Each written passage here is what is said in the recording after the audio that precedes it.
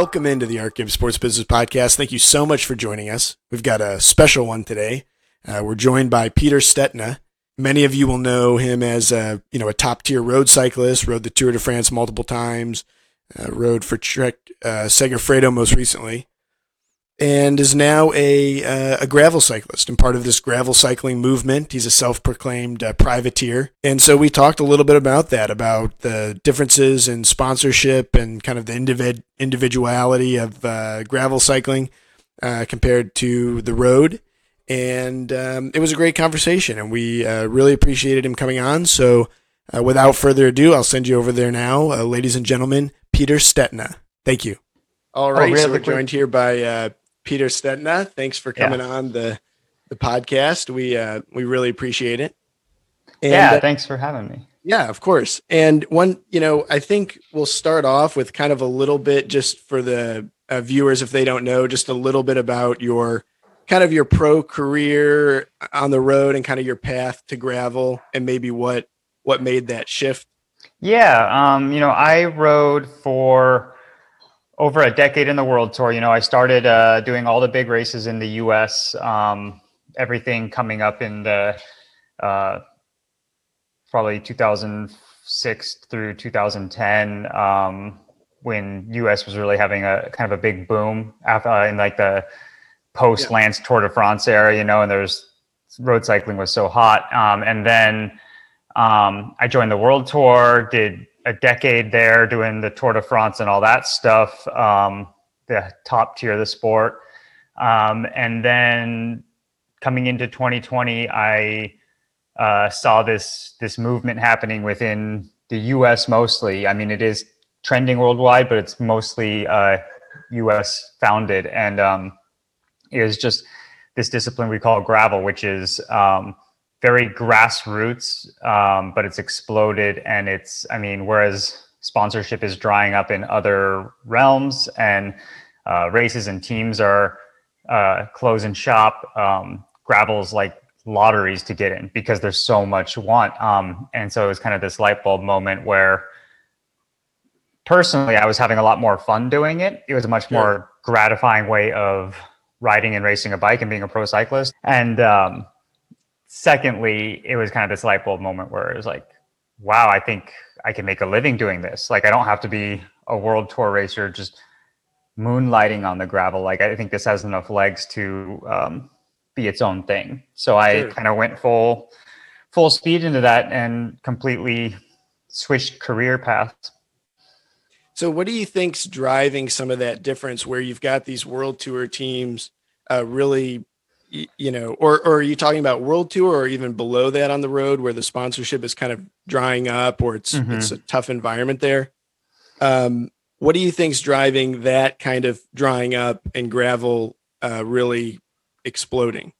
It's a whole host of factors, but the biggest thing I think is that in the US specifically, cycling is a participatory sport, whereas in Europe, it's still very much a spectator sport. In Europe, fans are more than happy to camp out for a week on Alpe d'Huez and wait for the tour to roll through just for that glimpse and appreciate the athletic effort, so to speak. And in the US, we never, maybe once in a while in the Tour Colorado or the Tour California, we had big crowds on a certain climb, but most people in the US, you don't want to watch other people just exercising, even though if cycling, it's much more nuanced than that. However, so I think it's that combined with the fact that, the road bubble, the Lance, Tyler Hamilton, Levi area has popped a bit. Just, we don't have a big Tour de France level contender anymore. There was a bunch of guys, my graduating class, which was, TJ Van Garderen and myself and all these guys, we've done well. And, TJ especially, and there hasn't really been like a big name to bring it home. Maybe Sepp Kuss will change that. He's a really exciting guy right now. But, I think that was kind of the first thing. So, it's the public interest isn't there. And then you have, in the US specifically, to have a permit to hold a road race is so expensive. To close roads in the US, like people don't play ball. In Europe, it's like they $1,000 a kilometer. It's crazy. I mean, just the CHP and all of that, and everyone complaining, and it's really hard as an organizer. You need to have a lot of funds, and the fan base to support it just isn't there. However, gravel, I mean, all of a sudden you're talking off road, you're talking less traffic, less danger, more of an experiential event, and everything kind of just lined up. Sure. So. Yeah. So the team aspect, does it change kind of compared to the road and the gravel? Like, I talked a little bit about this with TJ Eisenhart about how you've kind of got this on the road, you've got a team, it's got its select, 3 or 4 main sponsors. They sponsor everybody on the team. As you said, these teams, they're constantly fighting for the next sponsor or to maintain that sponsor for one more year or that kind of thing. Is there a difference in the team with gravel? Like are many of the riders individual, or are there a lot of teams on gravel? Both. I think it's mostly individuals, or it's supported by individuals. I don't think there are gravel teams. I'll preface it with that. There are off-road teams, more mountain bike teams, kind of like Payson's Orange Shield squad, that rally around a central rider. And they do have some sort of team system around it. I think it's more kind of like the mountain bike team template, where it's a small core collective group, and there's one team manager and one mechanic.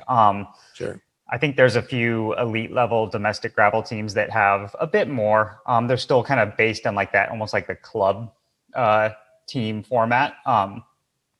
But for the most part, it's very individualistic in gravel at the moment. It's what I call the privateer business model, where you're out doing you're finding your own way, you're making your own deals, and you don't really have to answer to anybody, which is good as well. And, I think a lot of guys have been successful doing that. Myself, you got Colin Strickland and Ted King, Amity Rockwell on the women's side, Kathy Pruitt, and it allows an athlete to have a voice, have a personality, which is very valued in gravel, because gravel's not just about racing bikes. It's about the experience, the after party, the community. So I think it's just as important to have a character, so to speak. And I think what you're actually seeing in gravel is fans are actually aligning with and following different characters rather than just their favorite teams, so to speak. I think a lot of people align with me because I unapologetically care about my performance. Like I'm training, I'm serious, I'm here to have a good time, but I'm going to race you. I have a number on my bike. Whereas Colin Strickland is kind of this tinkerer, like soldering stuff when he's not riding his bike. He plays the guitar. TJ is an artist, very laissez-faire in his ethos. So, it's very, and I think people can align and see themselves in different that and support different and that's riders. Attractive as a whole to the audience. You've got all this melting pot of characters, and it's very accessible. They can sign up for the race too and go out and ride. They may be way behind, but at the after party they see you there.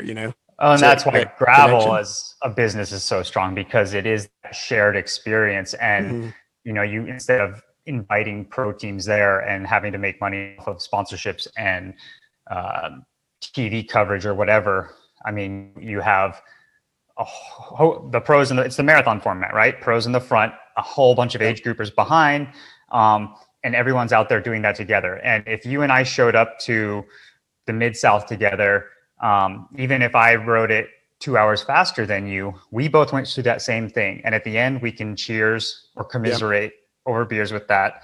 And that's a very powerful thing. And we all had a story to tell. And that just kind of brings it all the way back to what I said, is that cycling is participatory in the US right now. Sure. Yeah. Yeah. It kind of reminds me of like in the running community, something like those like Ragnar races where Hmm.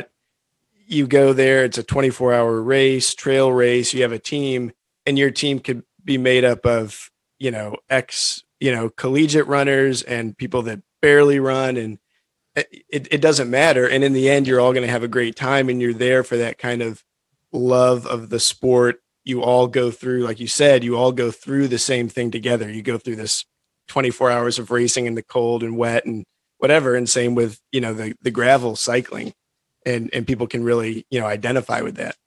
I think so. And I think, it's a lot more gratifying as a fast guy pro too, because um, you can actually use your experience and help other, because everyone following you, I mean, people are interested in the speed and who's winning the race, right? It's a Sure. competition. But I mean, most people, I mean, they obviously that you care about yourself more. And so if you're doing this event, you care about how you're going to do. Are you going to complete it? Are you going to get your PR? Are you going to beat your drinking buddy or whatever it is, And so if I can share some of my experience that I've gleaned over my time in the pros to help you do better, whether it's on tire pressure or fueling or whatever it is, tactics, then that will better aid you. And so I think we have a kind of a commonality to base each other off of, Yeah, for and sure. I have a platform to speak and do my job. And you, not you, Curtis, but the listener, the gravel participant has hopefully can provide. I can give them some insight that Sure. they care Yeah, about. of course. Yeah. So what is the difference in kind of that like athlete sponsor relationship when you're on the team and you're on the road? What kind of relationship or communication do you have with the sponsor? And then when you're in gravel and you've gone out and kind of negotiated these own deals yourself, do you have a better connection? Are you able to give more to the sponsor, less? Like, how does that kind of relationship work in gravel versus the road? Yeah, I think it's easiest if I just explain how the European pro model works. Sure.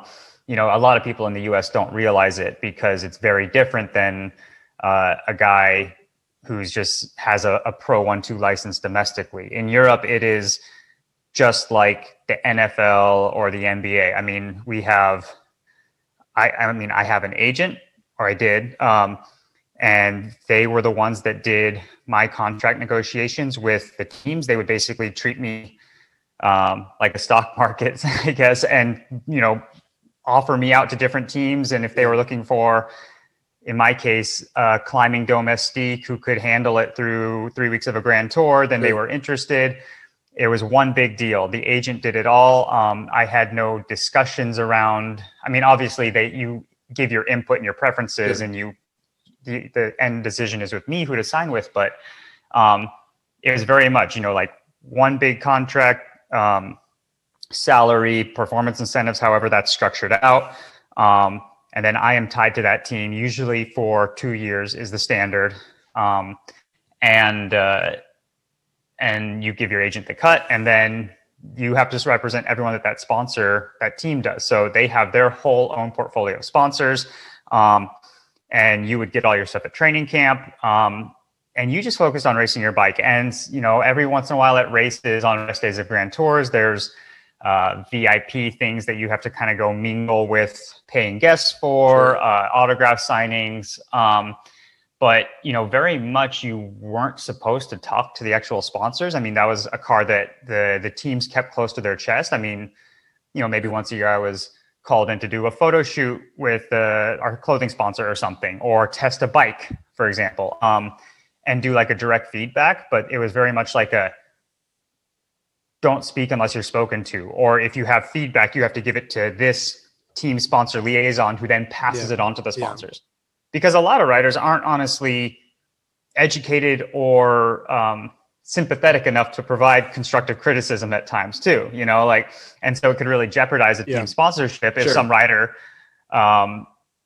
who is angry about a product, so to speak, just goes and, vents an email to the president of said company because they're a big name rider, like that doesn't go over well either. So, it was very much keep them at a distance. And the changeover was often. However, I did do enough of these projects, and I actually had enough good contacts from my time in the world tour that when I did decide to strike off on my own, I was able to kind of pull out that Rolodex and say, like, guys, like, this is going to be a journey.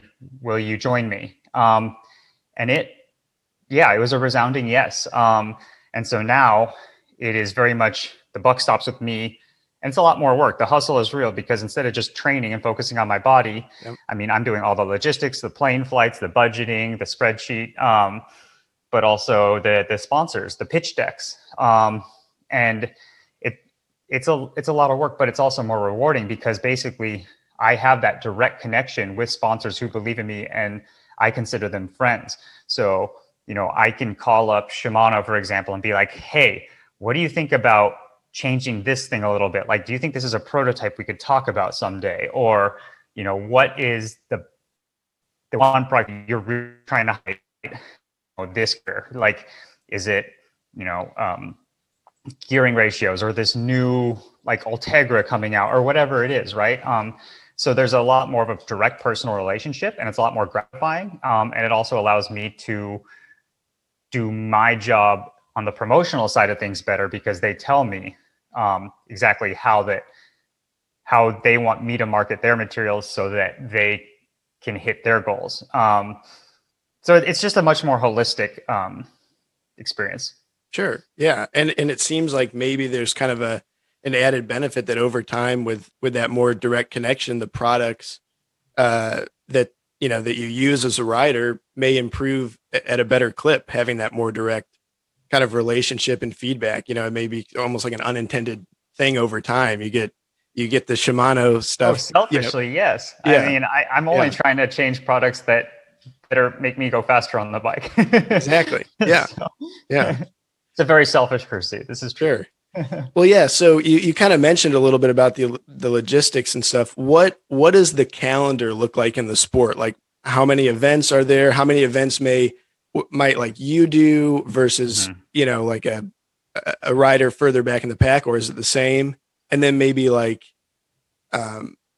what has the event growth looked like? Is it a lot of smaller events? Is it kind of regionalized, or what does that kind of look like right now? I think I'll tackle this in a perfect world scenario because we all know the pandemic has thrown everything upside down and it is all regional focused at the moment. However, before COVID started, there were over 700 gravel events in the US that had a spot. Everyone was fighting for position on the calendar. There was multiple races. I mean, generally organizers are trying to not conflict with races in their region. So two NorCal promoters are going to try to not hit the same weekend. And even that's happening. And there's a lot to choose from. And myself as a pro, I am trying to highlight and help the gravel discipline become even more legitimate than it already is. I'm traveling a lot. I'm going to every big one. And I'm also trying to highlight local ones that are easy for me to get to or just look like a damn good time. There's a lot of fun, goofy ones that are small. So it's kind of a balance of that. And then you have to look, so I'm racing every weekend or every other weekend from normally March through the end of October. It's a lot. And then I have to balance my marriage with that. It's a whole nother juggle.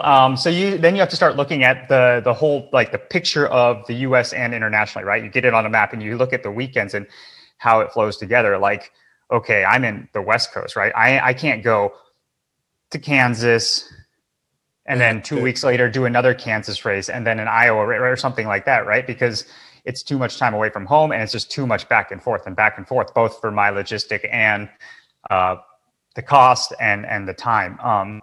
So I'm trying to kind of select, like, hey, I'll block like 3 weekends of East Coast races together, and that'll be my East Coast trip, or I'll loop 2 international things in mainland Europe together.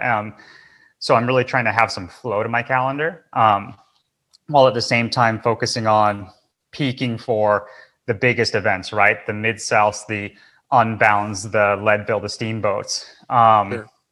And also, there is some sponsor input, but it's very minimal just because they're just kind of like, gravel's hot. I'm in a luxurious position of, at the moment, if I go to an event, there will be more eyes on that event because I'm Sure. one of the more well-known pros in gravel.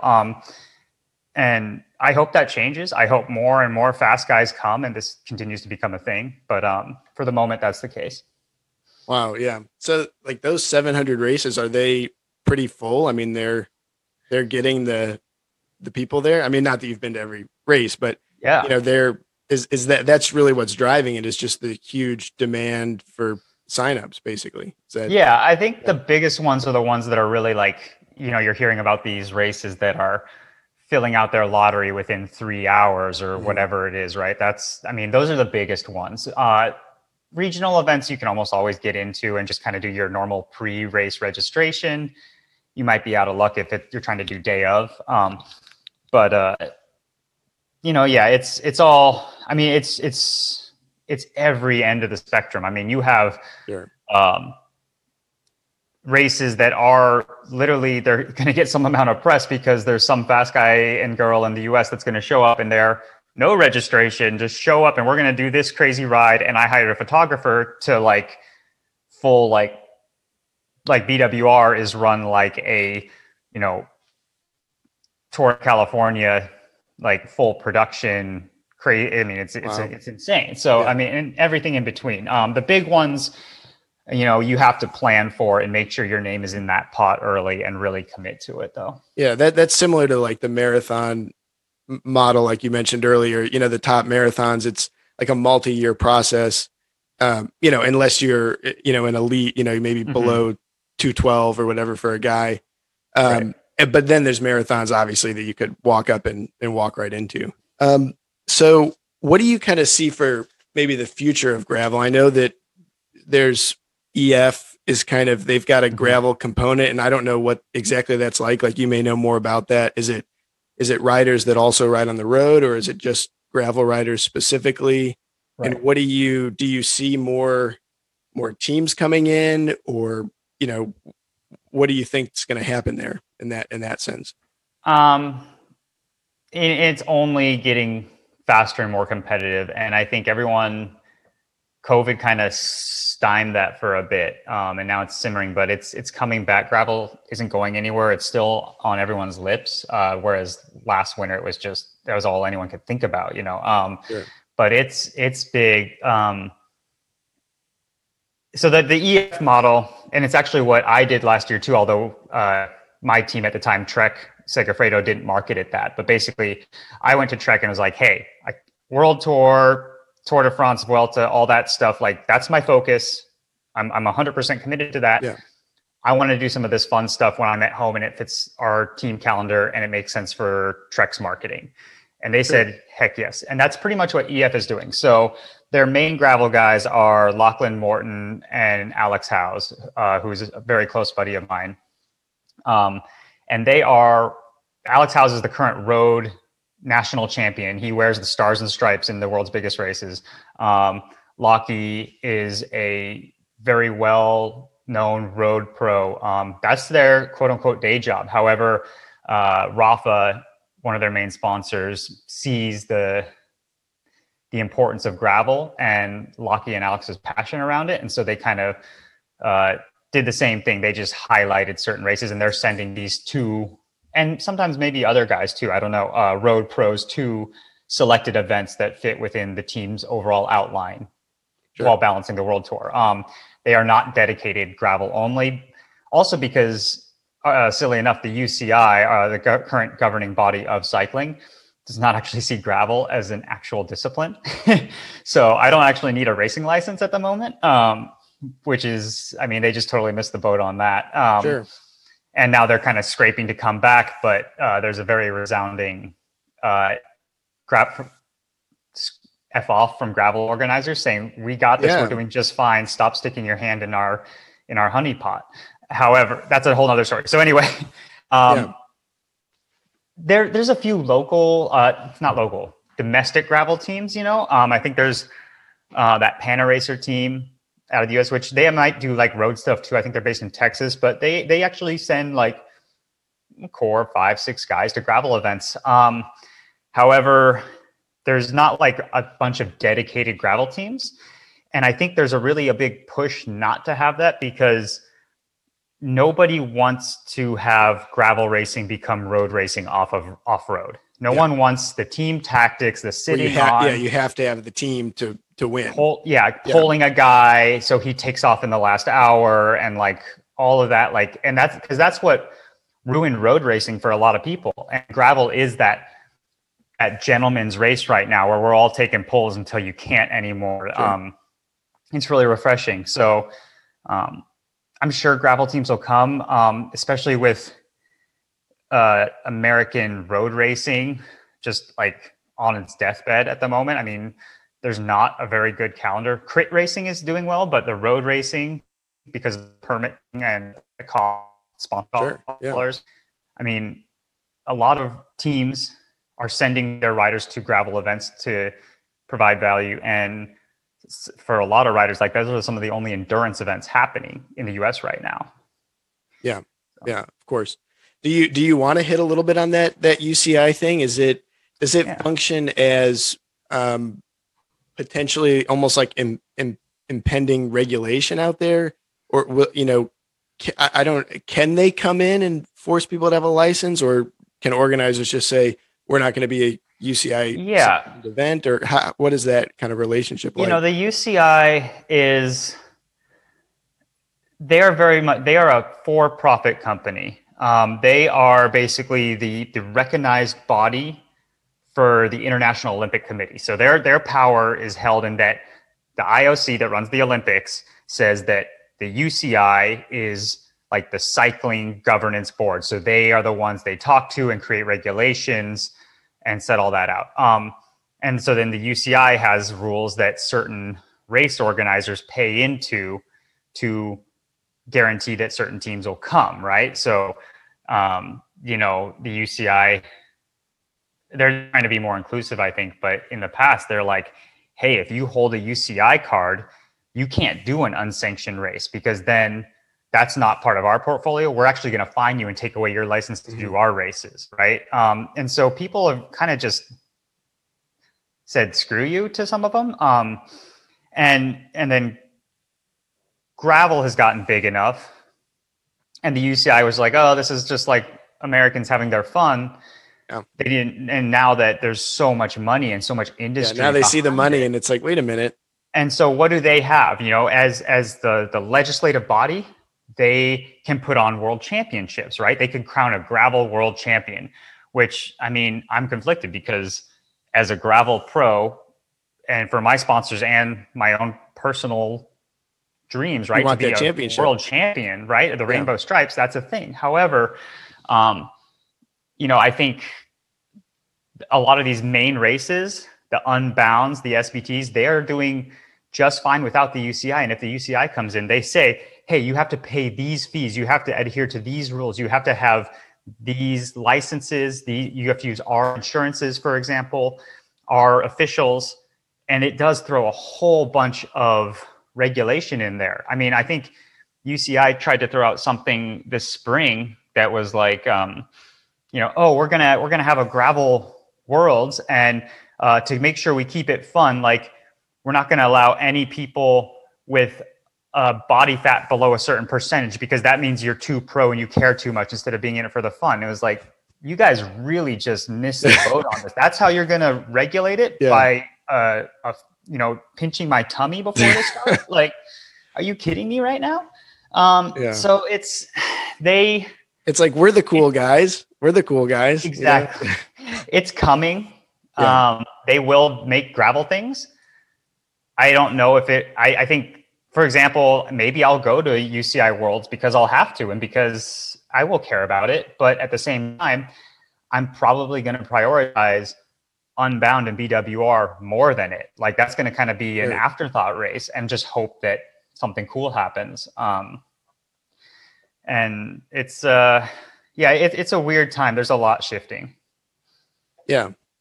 Yeah. It's interesting because, kind of like you mentioned, there's this at the beginning in the US, like the spectator component of the sport is not really there, and gravel. And, I was kind of interested in that, like cyclocross, which I know is different. It's a UCI thing, but you see it in Belgium. It's like a really tight crit, it's packed in, people are there, they're in the cold, they're able to, go to the main tent area and kind of party and have fun and be at that event.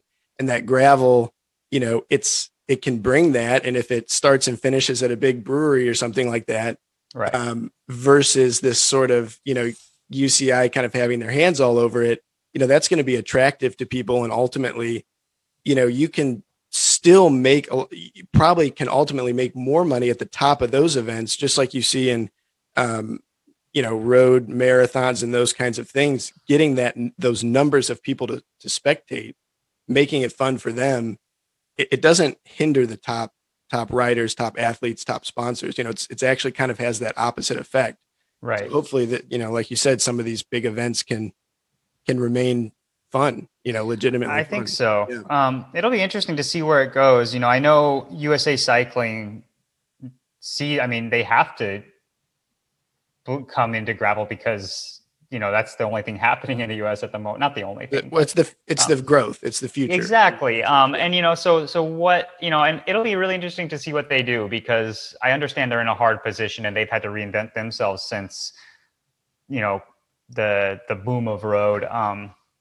But a lot of people I know race organizers don't want to use USAC's insurance, for example, because they can get their own insurance cheaper through a third party. Or, I think, people, registrants are like, wait, I'm going to have to pay not only my entry fee, but like now a 1-day license or an annual license as well. Like it's just, right now it's another burden, but I know they're interested and their eyes are on it, and it'll be really interesting to see what they come up with, because they do recognize that this is about the masses and it's not just about churning profit. So sure. Yeah. Well, awesome. Well, is there anything else? That's kind of the sort of main list of questions I had. Is there anything else that jumps out at you, or anything you'd like to add, before we finish up? No, I think, anyone looking to get into gravel, I cannot, I don't know what the right way to say this is. I strongly suggest doing the privateer model and thinking about yourself and your brand, because, especially with the age of the Instagram influencer and all that stuff, right? Sure. Like it's, you find, you do what makes you tick, and I'm going to do what makes me tick, and we're all going to find our own way in this together. And you can really think about your brand and what you stand for, and align yourself with companies that want to support it, from a lifestyle aspect, because the lifestyle is just as important right now. So, that's something Sure. that I really had to focus on is, going out and finding sponsors that really make sense, and that aren't too few and aren't too many, and that all tell a story. And once you really create that brand and your business, then it's so much more gratifying, because it compounds on itself and every day is fun. So even if you're not able to get sponsored or paid by a company, just think about who you like, and when you are able to represent them, and tag them in whatever you're doing online or anything, they'll appreciate it, and they'll see the organic nature of it. I think that's the most important, is staying organic and staying true, because if you just look like you're peddling a product, people don't care. It's really about finding that niche and why. I mean, I think people see I'm tagging Athletic Brewing, for example. Yes, they're a sponsor, but I think people are understanding it's because I believe in them. It's because I actually use this on a day-to-day basis, and it actually fits into the greater idea of what Pete Stetina, the privateer, is. of, having that beer, but also caring about your performance the next day. I'm not going to go have a triple IPA the night before a race, that kind of thing, so it's just about finding those nuances and finding your own way through it. Yeah. And you have that opportunity with that athlete sponsorship connection to do that, to get the right sponsors, to have the right products, to speak more organically and like honestly and truthfully. And that's going to help them. That's going to help the sponsors and you in the long run. I hope so. Yeah. Especially with other things not being that way, it's going to stick out and it'll be an advantage in that sense. All right. Well, we really appreciated it. And thank you so much for coming on. You're welcome back in the future. We can check in and see for sure where gravel racing is and, months, years, etc. And thank you. Yeah. Thanks for having me. That was a fun one. All right. Have a great day. Thanks. You too. Bye.